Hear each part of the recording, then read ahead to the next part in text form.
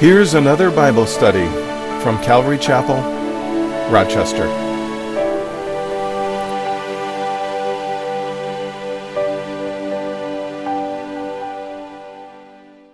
But then a verse later, in verse 9, it says, "Some were hardened and did not believe, but spoke evil of the way before the multitude." The Christians in that day, it was called the way, right? Jesus said, "I am the way, the truth, and the life. No one comes to the Father but by me." So they had this title, followers of the way. And so it says that these Jewish people, mainly, that didn't believe here in these synagogues, they started speaking evil of the way before the multitude. And so then Paul departed from them. He withdrew all those disciples, those that came to faith in Christ, and he went next door and was reasoning daily in the school of Tyrannus. And he did that for 2 years. And if you jump down to verse 20 in Acts chapter 19, it says, "The word of the Lord grew mightily and prevailed." And it was mainly among the Gentiles. Mainly among the Gentiles. The Gentile church in Ephesus just exploded. Well, as we talked about last week, there was a silversmith by the name of Demetrius, and he and other people of like trade, of like occupation, started a riot against Paul and the disciples. Why? Well, there's actually a core reason, a core issue behind it. And the core issue is this: the kingdom of darkness was being invaded by the kingdom of God. And Satan, the enemy, was feeling threatened. That's the core. You know, when you get attacked by different things, different people and stuff, maybe somebody is attacking you, but, quite often there's a spiritual reason behind it. And so there was a spiritual reason. The kingdom of darkness is being invaded by the kingdom of God in Ephesus. But the vehicle of spiritual warfare were these businesses that were receiving profit off of the sin and the bondage of the believer, of the people there, because what was happening was they were getting profit from all these people that were buying these trinkets of the shrine to Diana, but then all of a sudden these people are getting saved and no one's buying those trinkets anymore. So it started hitting them in their pocketbooks. And of course the enemy used that as a way to wreak havoc among the church there. Why were they losing business? Well, it's because lives are being transformed. We talked about that last week. It wasn't a top-down transformation where, the leaders of Rome or of Ephesus got saved and then they passed some laws or they outlawed the worship. No, it wasn't a top-down transformation. Laws weren't being changed. It was at the grassroots individual level. And I don't know about you, but I'm looking at the laws that are being passed that are they're evil. And the things that are taking place in our society. And you know what we really need? It's not a top-down transformation. We need a grassroots, individual transformation in the lives of people. Erwin Lutzer, I'm reading a book called No Reason to Hide. He quotes a guy by the name of James Emery White. He's a pastor. And he asks this question. He says, "Is the ultimate goal a Christian nation or a nation of Christians?" You got to think about that. The goal really should be a nation of Christians from the grassroots level, because that's when things are going to change. J. Sidlow Baxter, in the book, in the Explore the Book, has this following comment. He says, "While regeneration and revival are the sovereign act of God, evangelism is the constant obligation of the church." That doesn't change, ever. Doesn't matter what your culture, what your society is, it doesn't change. The church should be evangelizing. And so that would be probably one of the things you'd want to check off on a church, right? The church should be active in evangelism, both personal and hopefully corporate. Well, verse 1, it says, "When the uproar ceased, Paul called the disciples to himself, embraced them, and departed to go to Macedonia." So he had spent 2 years here evangelizing the area, teaching and discipling and serving the believers there. And then Paul felt led to leave Ephesus for Corinth. Now, it wasn't because of the uproar. It wasn't that he was leaving like, man, things are getting really bad, I got to leave here. It wasn't for fear. He didn't leave in haste. In fact, God fought the battle for Paul. Paul didn't even have to go into the theater there. He wanted to, but the disciples were like, don't go, Paul. They're going to rip you apart. God used the whatever the guy's name was, the clerk of the city, to actually stop the riot. So in Ephesus here, the unbelieving Jews spoke evil of the way before the multitude, and Demetrius and other unbelieving Gentiles had caused a great commotion about the way. And so Paul is probably thinking, if the believers in here in Ephesus are experiencing spiritual warfare like this, I wonder how the other churches are doing. The churches in Macedonia. Paul would write this in 2 Corinthians 11:28. He says, what comes upon me daily, my deep concern for all the churches. Paul wasn't one of these guys that was just a numbers guy. Go in there, let's start up a church. Okay, we got that many more believers that we can boast about or something. No, he cared about every single believer that came to faith in the Lord. He cared about those little churches, that little or large, didn't matter. He cared about them. And so I think that's why Paul wanted to leave. He wanted to find out, I wonder how these other churches are doing. If Ephesus is having this much of warfare going on, this much, I wonder what these other believers are doing. And so Paul called the disciples to himself and embraced them. You can just imagine the scene there, 2 years with these guys, just watching these people that were idolaters, that were, whatever they were prior to Christ, seeing their lives change, watching them grow in the Lord. You could just imagine what Paul's heart was like.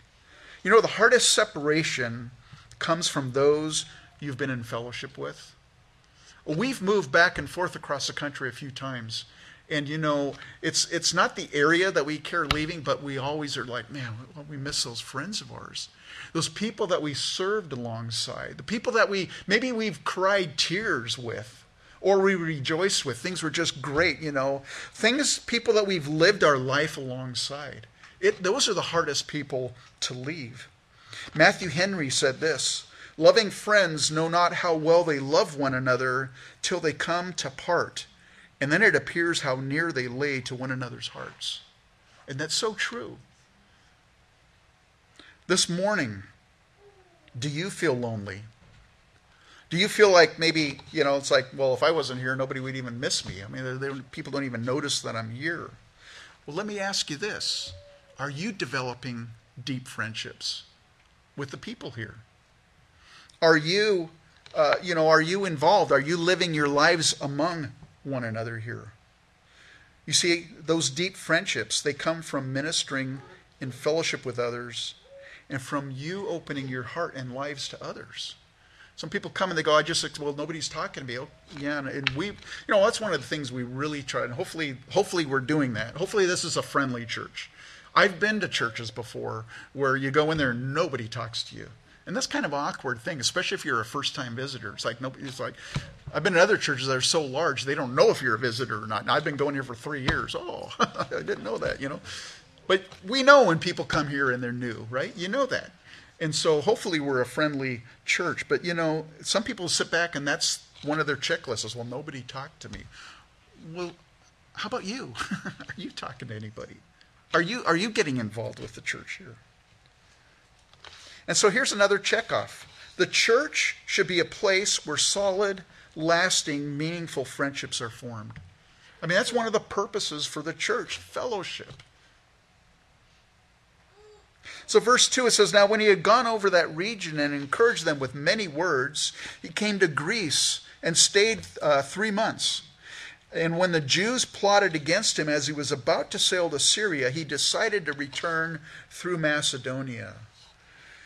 So Paul here stopped in all these different cities of Macedonia where the churches he had founded were. And it says he encouraged them with many words. Does that mean Paul was just a talker? He just talked a lot. You couldn't get a word in edgewise. What does it mean to encourage with many words? I think we get a clue in his letter to the Thessalonians of which was one of the cities of Macedonia.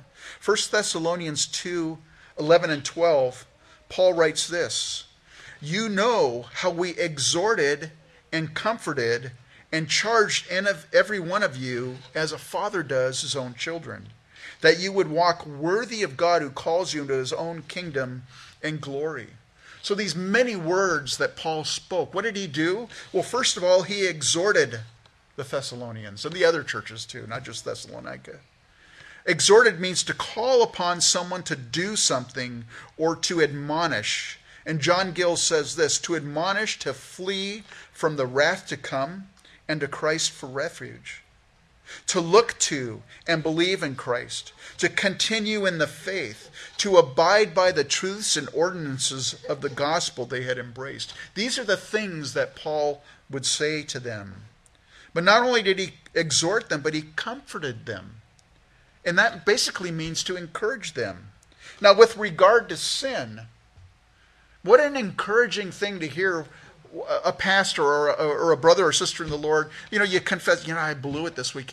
1 John 1:9, if we confess our sins, he's faithful and just to forgive us of our sins and to cleanse us from all unrighteousness. You can encourage one another. Hey, you've blown it? Man, isn't God good? He forgives sin.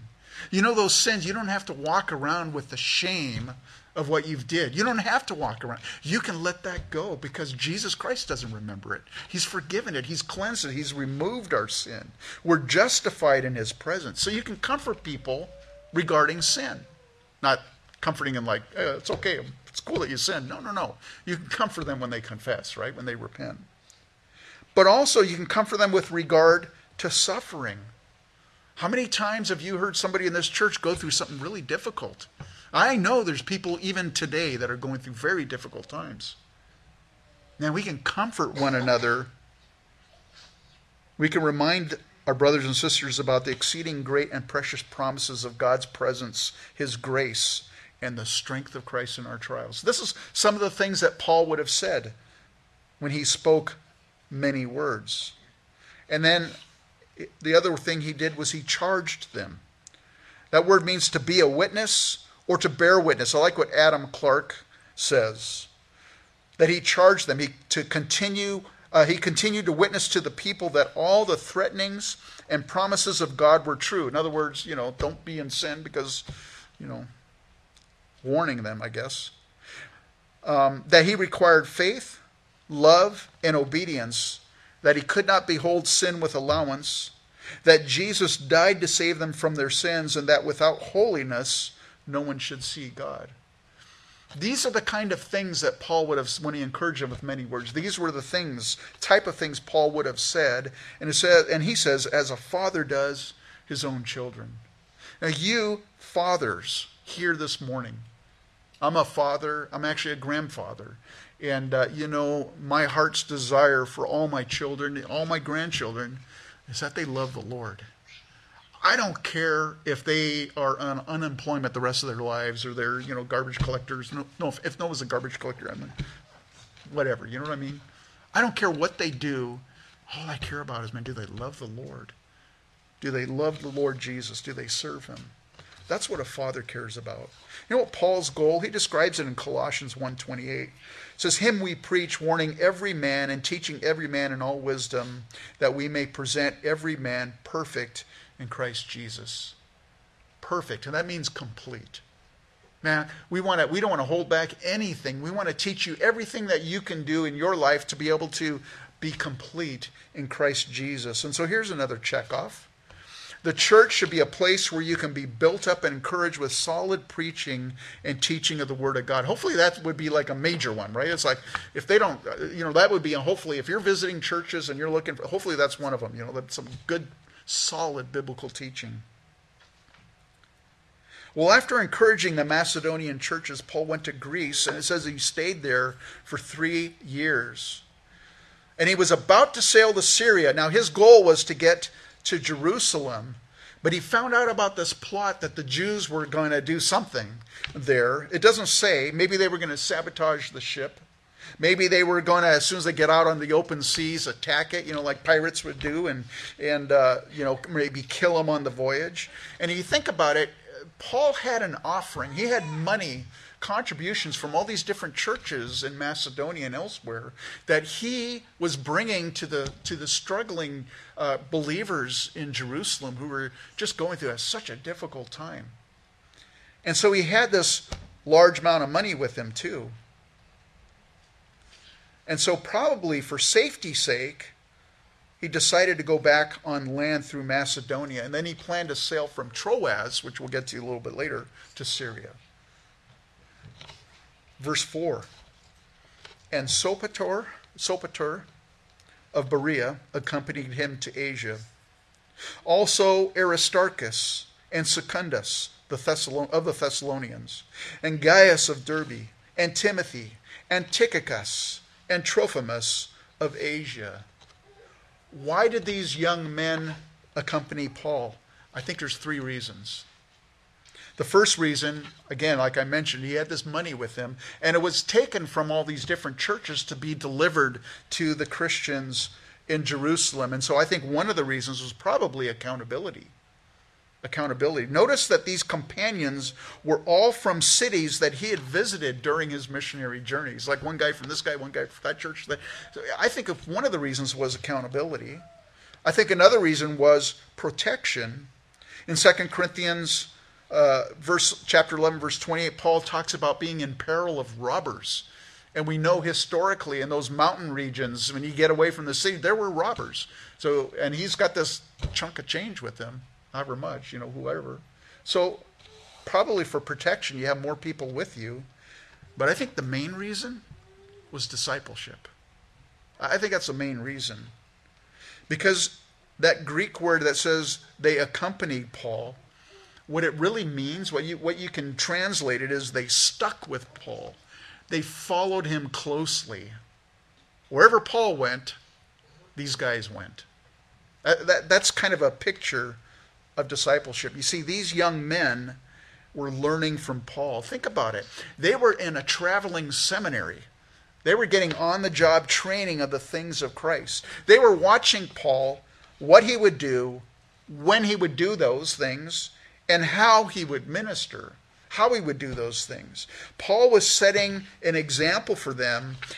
Basically, as Paul is ministering, as Paul's doing things, they're watching, how do you apply these truths in your life? And so they're watching Paul, how to be faithful to their calling. Paul wrote this to 2 Timothy, who, by the way, is one of these guys. Chapter 2, verse 2, and the things you have heard from me among many witnesses, commit these to faithful men who will be able to teach others also. It's reproduction, spiritual reproduction. That's what discipleship is. It's raising and training up people that are going to follow Christ too, that they can follow Christ on their own, and hopefully they get enough that where they can start, being able to raise up people around them and disciple people around them. Well, we got all these names of these guys. Who were these young men? And more importantly, what was the fruit of discipling them? Well, the first guy is mentioned as Sopater. We find out he's a believer from Berea. Remember the Bereans? They were the guys that did the Bible studies, right? It's like, Paul, we believe what you're saying, but you know what? We're going to check it out ourselves. That's what these guys were like. Hopefully Sopater was like that. It's possible he could be the same person as Sosipater. That's described in Romans 16:21. There's only 2 times we hear about either Sopater or Sosipater. And then in Romans 16:21, Paul says this, Timothy, my fellow worker, and Lucius, Jason, and Sosipater, my countrymen, greet you. And we say, wait a minute, Sopater's from Berea, and Paul was from Saul of Tarsus, What does he mean, a countryman? And some people think probably like my brother in Christ. Could be. That's all we know about Sopater. The next guy, however, Aristarchus, he's a Thessalonian. We actually have quite a few scriptures that mention him. His name, by the way, means the best ruler. And I always, I never took Latin or anything like that, but I like etymology. Is that what it's called? Where the name studies? Is it etymology? Okay, thanks. I like studying the history of how names are formed. And so I look at that and I think of aristocrat. And I don't know if that's where they get the word from, but It could be that this guy Aristarchus was of kind of nobility, not necessarily nobility, but, upper crust in Thessalonica. Could be. You guys he's definitely not a Greek scholar. In Colossians 4, it seems to allude to the fact that he's of Jewish descent. We know from Acts chapter 19 that he is one of those seized by the angry mob in Ephesus. We also know in Acts chapter 27, this is towards the end of Paul's ministry, he accompanied Paul the prisoner to Rome, which also means that he suffered that same shipwreck that Paul did. And they ran aground there at the Isle of Malta. In Colossians 4:10, Paul describes Aristarchus as my fellow prisoner. In Philemon 1 verse 24, he's referred to his fellow laborer. So we have quite a bit about Aristarchus. He followed Paul in all his journeys. He ministered to Paul in prison. He assisted Paul in preaching the gospel in Rome, and that might have been why he was imprisoned as well, a fellow prisoner. Tradition, not the Bible, but tradition, church history says that Aristarchus was martyred in Rome under Nero. So that's what we know about Aristarchus. The next Thessalonian, I should say, is a guy by the name of Secundus. He was like Aristarchus from Thessalonica. His name literally means second. I have this. It says Secundus was a common name for a slave because they were often not called by their true names, and the first ranking slave in a household would often be called primus. The second ranking slave was often called secundus. So you think about that. If Aristarchus was, upper crust, upper class, or whatever you want to call it, and Secundus, if he had been a slave, and they're both from Thessalonica, isn't that a beautiful thing? Colossians 3:10 or 3:11 talks about in the body of Christ says there's neither Greek nor Jew, circumcised nor uncircumcised, barbarian, Scythian, slave, nor free, but Christ is all and in all. And so if it's true that one was upper class and the other is a servant or a slave, man, they're coming together to minister side by side. I think that's beautiful. I also am really taken by the name Secundus, second. It talked about if he was in fact a slave, the first slave or the first servant would be called primus. So he's not even the first slave, he's the second slave. I mean, he's like second of the second. He's like as low as you can go probably, unless there was a thirdus guy. I don't know if there's a thirdus, but... one of the things that Calvary Chapel, hopefully every church is, but one of the things that Calvary Chapel, I think, is kind of a focus is servant leadership. Leaders aren't here to lord it over you. We don't have, I've been visiting different churches, and you pull up in a parking lot, and right close to the door, the main door is pastor's parking, and the pastor's wife's parking, and the head usher's parking. It's like, wow, it's nothing wrong with that, but it's just like, the whole concept is we're just servants. We're second. Chuck Smith, his assisting pastor for many, many years, has gone to be with the Lord, by the name of Romaine. Romaine wrote a book called Second. And if you ever want to find out what it means to be a second, man, I encourage you to read that book. It's really written towards assisting pastors and people that are there in ministry serving. But there's just some cool concepts in there. So anyways, Secundus was a servant, or at least that's his name implies. Then we get Gaius. Now there's several references to Gaius in the New Testament. And, Gaius was a common name in the Roman Empire. So it's possible that there's different Gaiuses that are being referred to in all these different scriptures. It's possible. Here we read of Gaius of Derbe. In Acts chapter 19, verse 29, he's described as a Macedonian. And to me, I go, yeah, okay, they could be different people, but to me it's like, I don't know that God would mention people by name if there wasn't some significance to it. So I happen to think that it's probably the same person. You go, well, wait a minute, how could he be Gaius of Derbe and then be called a Macedonian in the next chapter or in the chapter before? Well, he could be of Derbe by birth, right? And he could be living in Macedonia. And to me that doesn't seem a stretch, especially because I was born in Canada, hey? I was. But I grew up in California, dude. And yet here I live in Minnesota, you betcha, And on top of that, I'm first generation Dutch, so definitely pray for Teresa. Pray for my wife, man. But I can identify with that, right? I've got all these different things. My life is really messed up. But Gaius, along with Aristarchus, was the other guy that was dragged into the amphitheater in Acts chapter 19. Romans 16:23 describes a Gaius that I think, my opinion, doesn't mean much, but that's my opinion, is that it's the same person. Paul describes him. He says, Gaius, my host, and the host of the whole church greets you. This guy was hospitable. This guy opened up his home. He had the gift of hospitality. In 1 Corinthians 1 verse 14, Paul says, I thank God that I baptized none of you except Crispus and Gaius. So he was one of the ones that could actually say, yeah, I was baptized by Paul. Not that should be any kind of a thing, but he was one of the few people, this Gaius anyways, that was baptized. John, in 3 John 1 verse 1, says, the elder to the beloved Gaius, whom I love in truth. Again, I don't know if it's all the same person or not. I'd like to think that it is. And if it is, man, doesn't it paint a beautiful composite of what this guy was like? Well, the next guy you probably all know is Timothy. There's many, many references to Timothy in the New Testament. We know that he was a native of Lystra. We know that his mother Eunice and his grandmother Eunice taught him the scriptures. He got saved. He became a friend and trusted co-worker of Paul. In fact, Paul said, man, there's nobody like Timothy. Nobody who has the same heart that Paul had. He felt that no one had any more compassion and commitment than Timothy. Then we get a guy by the name of Tychicus.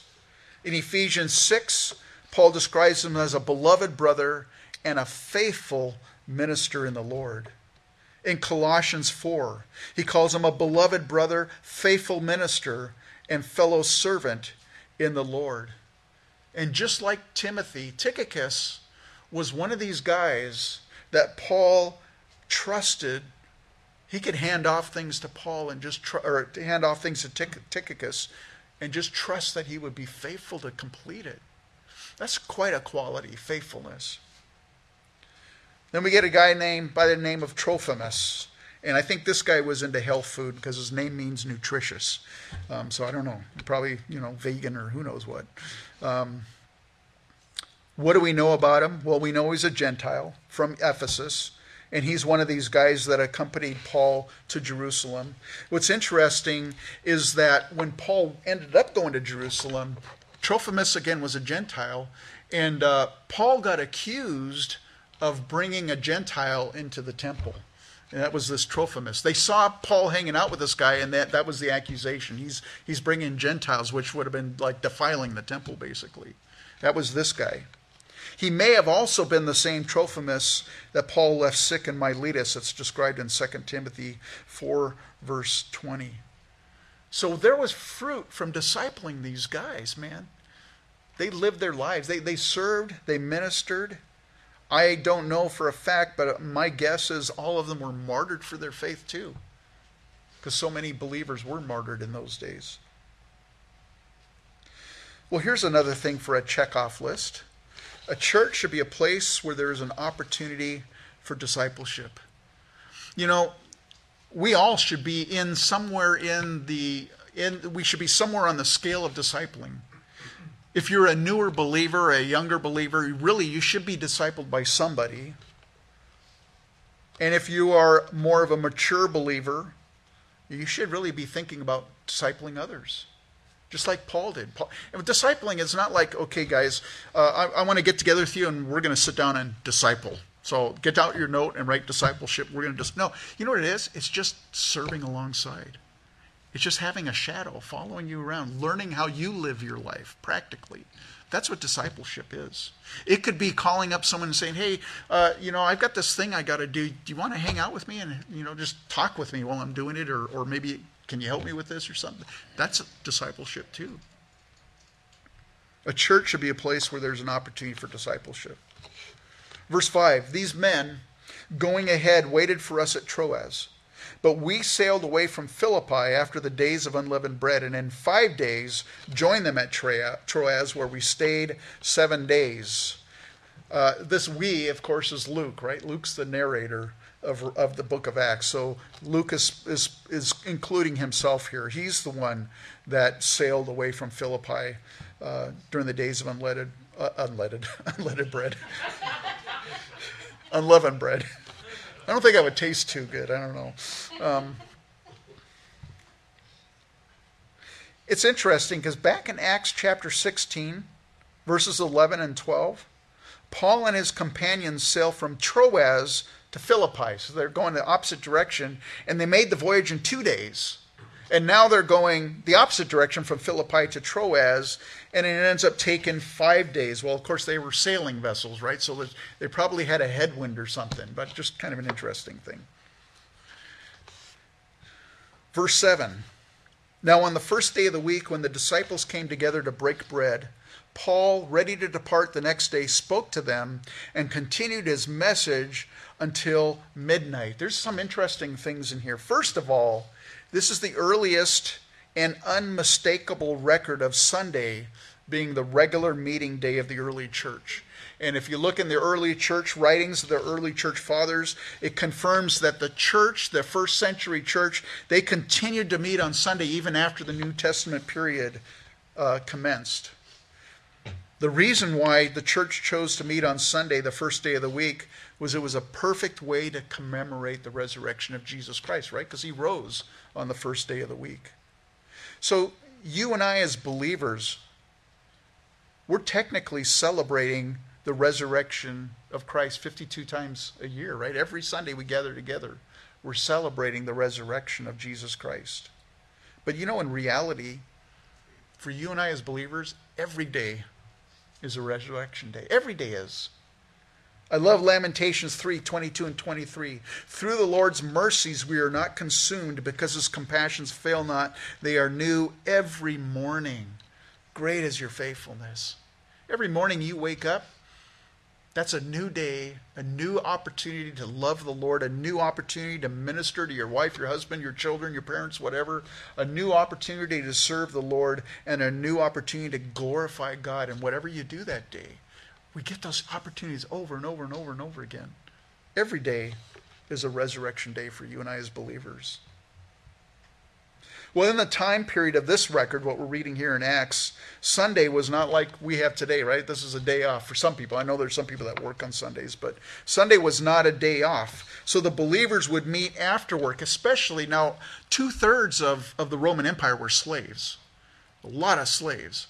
And so they would have to work during the day because it wasn't a day off. And so there would be, they would, after work was when they would gather together to meet. And so also in this time period, there's no church buildings like we have right here. They probably gathered in upper rooms of private homes. And it says that the disciples gathered weekly to break bread. William Barclay says this. In the early church, there were two closely related things. There was what was called the love feast. We know it as the agape feast. To it all contributed. And it was a real meal. Often it must have been the only real meal that poor slaves got all week. It was a meal when the Christians sat down and ate in loving fellowship and sharing with each other.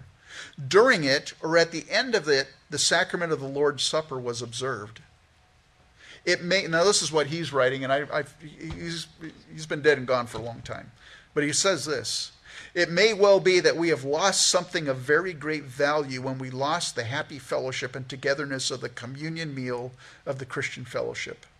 It marked as nothing else could the real homeliness, the real family spirit of the church. Again, he wrote that, I don't know when William Barclay was alive, but it was a long time ago. And so in his day, in his age, churches didn't have potlucks or agape meals or whatever you want to call it, fellowship meals, evidently, at least where he went. And I know a lot of New Testament churches, a lot of evangelical churches, they have potlucks. We have them here. Every third Wednesday of the month, we have a potluck in the evening. It's a great time. Breaking bread with one another, eating a meal, it's such a good way to get to know people in that fellowship that you can have. And of course, we're going to be observing the Lord's Supper today after the service, after the teaching.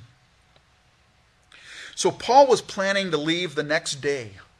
And again, he's exhorting, he's comforting, he's charging these believers like a father would his children. And, if you know you're leaving your son, or your son's going off to college or to the military or they're going away, man, you want to impart as much as you can to them, right? I just want to download as much as I can into them so that they can go equipped. Well, Paul felt that way. He was getting ready to leave the next day, so he wanted to convey as much as he could to the believers at Troas as he could. So he spoke to them, he says, and he continued his message until midnight. We're going to practice that today, so give it a shot. See what. There's no windows, you guys can't, well, there is, I guess, but you won't hurt yourself if you fall out, but kidding. Verse 8, there were many lamps in the upper room where they were gathered together, and in a window sat a certain young man named Eutychus, who was sinking into a deep sleep. He was overcome by sleep, and as Paul continued speaking, he fell down from the third story and was taken up dead. So it specifically says that there were many lamps in the upper room. Why were there many lamps in the upper room? Well, first of all, if you follow the timeline in the book of Acts, this is about 2 to 3 weeks after Passover. Passover was celebrated when it was a full moon. So this is the waning moon. It's, partway through the month. It's a darker night, for one thing. But also, Christians were being accused of doing wicked things in their gatherings. There was all kinds of rumors and speculation of what those believers do. And so, man, for accountability, let's light up the room, man, so that nobody can think that we're doing anything wrong, It's a good thing to have accountability. The result, however, these lamps were probably filled with oil and they had those flickering, wicks and smoked. And the room probably was stuffy, smoky, and the oxygen levels were probably optimal, or not optimal. They probably were, a lower decreased oxygen. Interesting, Eutychus' name means fortunate. Lucky guy. I guess because Paul was there, but in verse 9, he's described as a young man. And the Greek word is neanias, which means a youth up to about 40 years old. Now, I'm a little bit older, so I look at people that are 40, and I could consider them a youth. But verse 12, the young man in verse 12 is another Greek word, and it's pais. And it means a boy, specifically a child. And so most scholars believe that Eutychus was either somewhere between 8 to 14 years old. That's what they think. It's interesting that pais, that word in verse 12, can also mean servant. And so it's possible he was a servant. And so if he was a servant, he probably finished working all day, and now he's coming to a Bible study, to a gathering, and listening to Paul preach. And, the poor guy, he's sinking into a deep sleep. And you can imagine, probably fighting it off. I've seen that in people, churches, and stuff. They're like, I get some really, I should take pictures, man. It's cool. No one here this morning, but I've had some really interesting things where it's like, man, I want to throw something in that guy's mouth, because there's... Well, the guy's sinking into, he's probably fighting it off, but finally, man, he's just overcome by sleep. And he just falls out of the window, out of a third-story window. I love what J. Vernon McGee... How many of you guys know who J. Vernon McGee is? He's gone to be with the Lord, but man, his accent... When I first heard him, I got, man, this guy sounds so corny. I mean, grew to really love the man. But if you can just picture in your mind the way he speaks, and then listen to this, because I can't mimic it. He says, I confess that Paul's experience has always been a comfort to me. When I look out at the congregation and see some brother or sister out there sound asleep, I say to myself, It's all right. Just let them sleep. Paul put them to sleep too.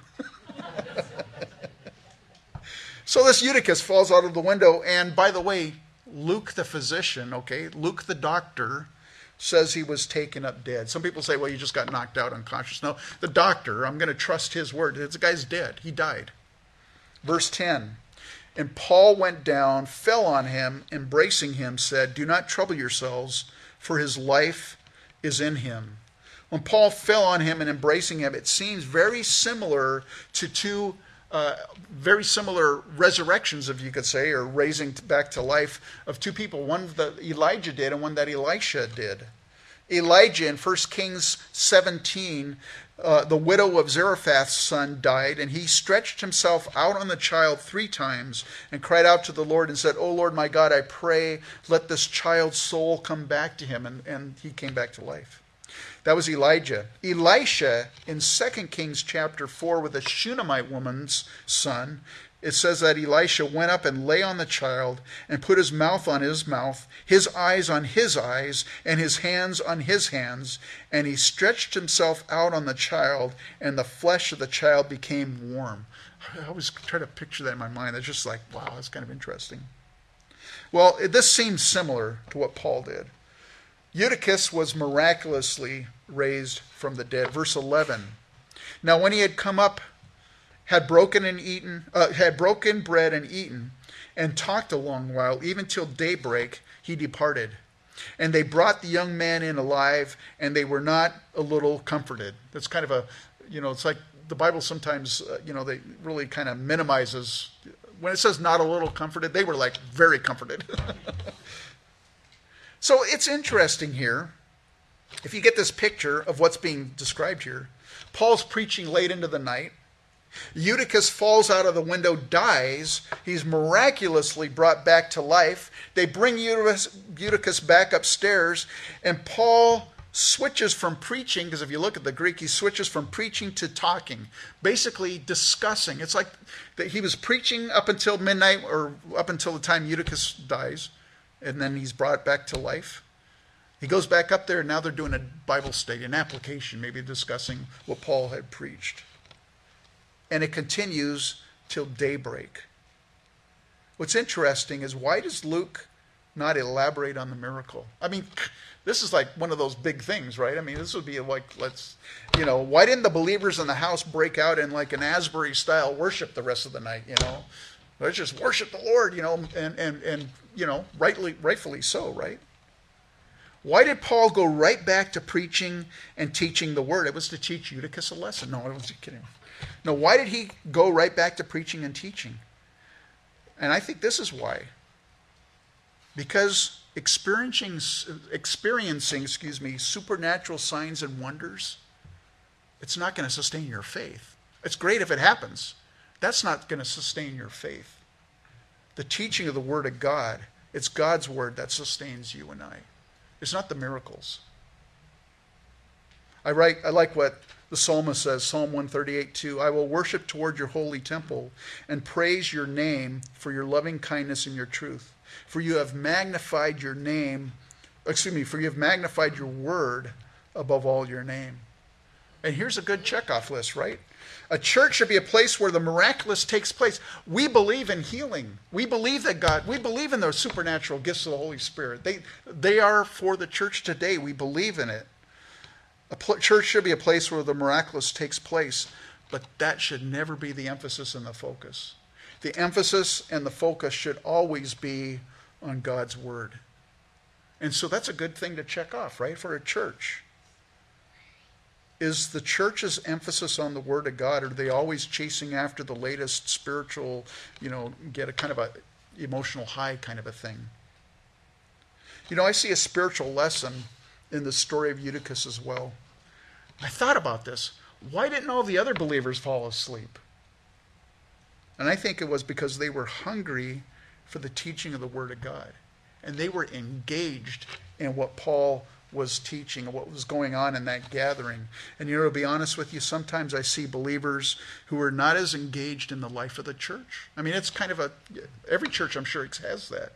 Well, people kind of hang out on the periphery. They might show up once or twice or once a month or whatever, but they're never really involved.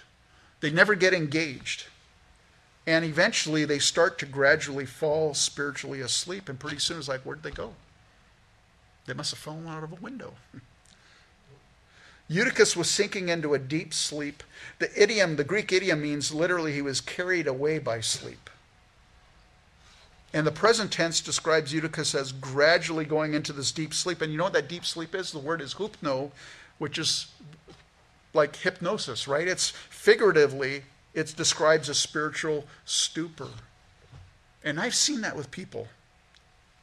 Paul wrote this to the Romans, chapter 13, verse 11, and do this, knowing the time that now is high time to awake out of sleep, for now our salvation is nearer than when we first believed. The night is far spent, the day is at hand. And again, I see believers who are not engaged in the life of the church, and you start talking about the Word of God and you see this glaze kind of go over their eyes. And eventually they fall out of fellowship, and you start looking around, I haven't seen this person for a while. Where did they go? Well, Paul and perhaps others realized Eutychus had fallen out of the window. So what did Paul do? He went down. That Greek word means to descend. He came down to where Eutychus had fallen to. There's a spiritual picture there.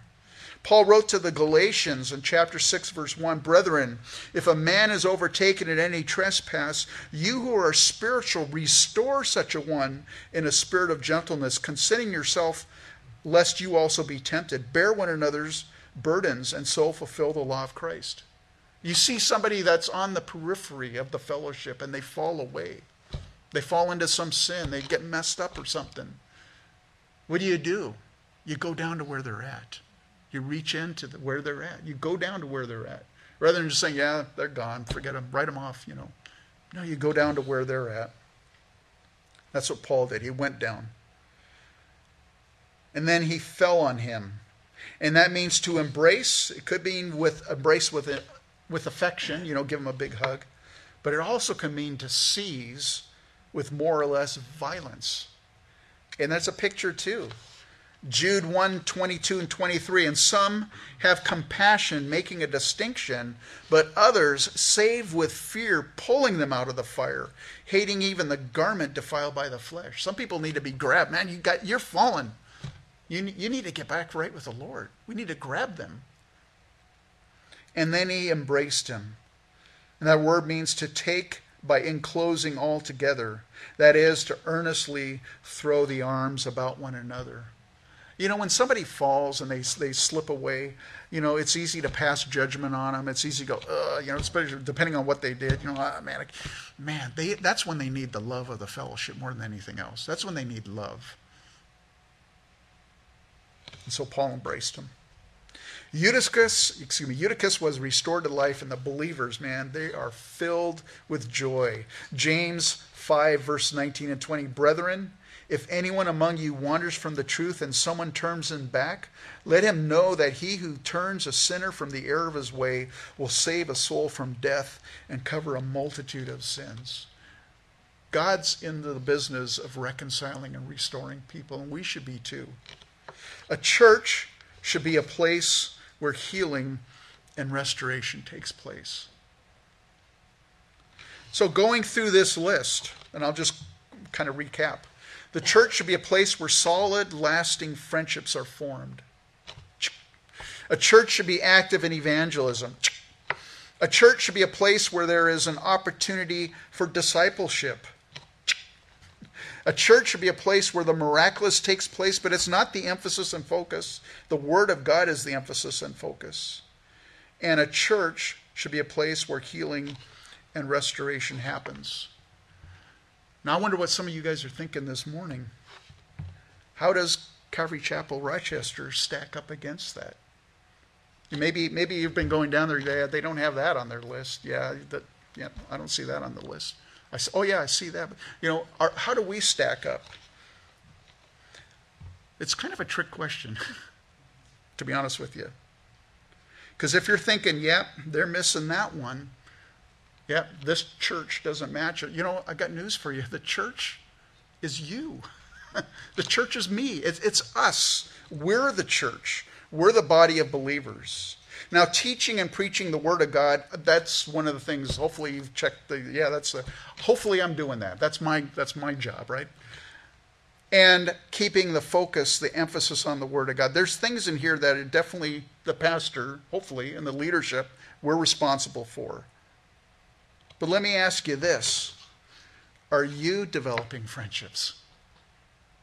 Or are you just showing up and then going away? Are you developing friendships within the body of believers? Are you active in evangelism? I was thinking about that. Because sometimes people say, well, what outreaches are you doing? And we are going to be doing some outreaches this summer. But, I think about the church in Ephesus. Did they have concerts where they invited the unbelievers in? Or did they have some kind of a thing to, get the unbelievers? You know what I think it was? Someone gets saved and they go talk to somebody. Man, Jesus Christ just set me free. Hey, why don't you come out into the fellowship of the believers? I think that's how the church grew. It was by word of mouth. Are you guys doing that? Are you inviting people to church? We got enough room. Look around. And we actually have more chairs in the back. We had more in the past, but before COVID, and then we culled the herd a little bit, so now we can add them back in. Are you active in evangelism? Are you involved in some aspect of discipleship? Are you bringing people alongside, or are you being discipled? Are you reaching out to those who are drifting asleep? And then, for those of you that maybe are on the periphery, are you engaged in the life of the body? That's what the church is for. This isn't a spectator sport. We're all to be parts of the body of Christ. Why don't you stand up and let's go, Lord, in prayer. And I'll have the worship team coming up.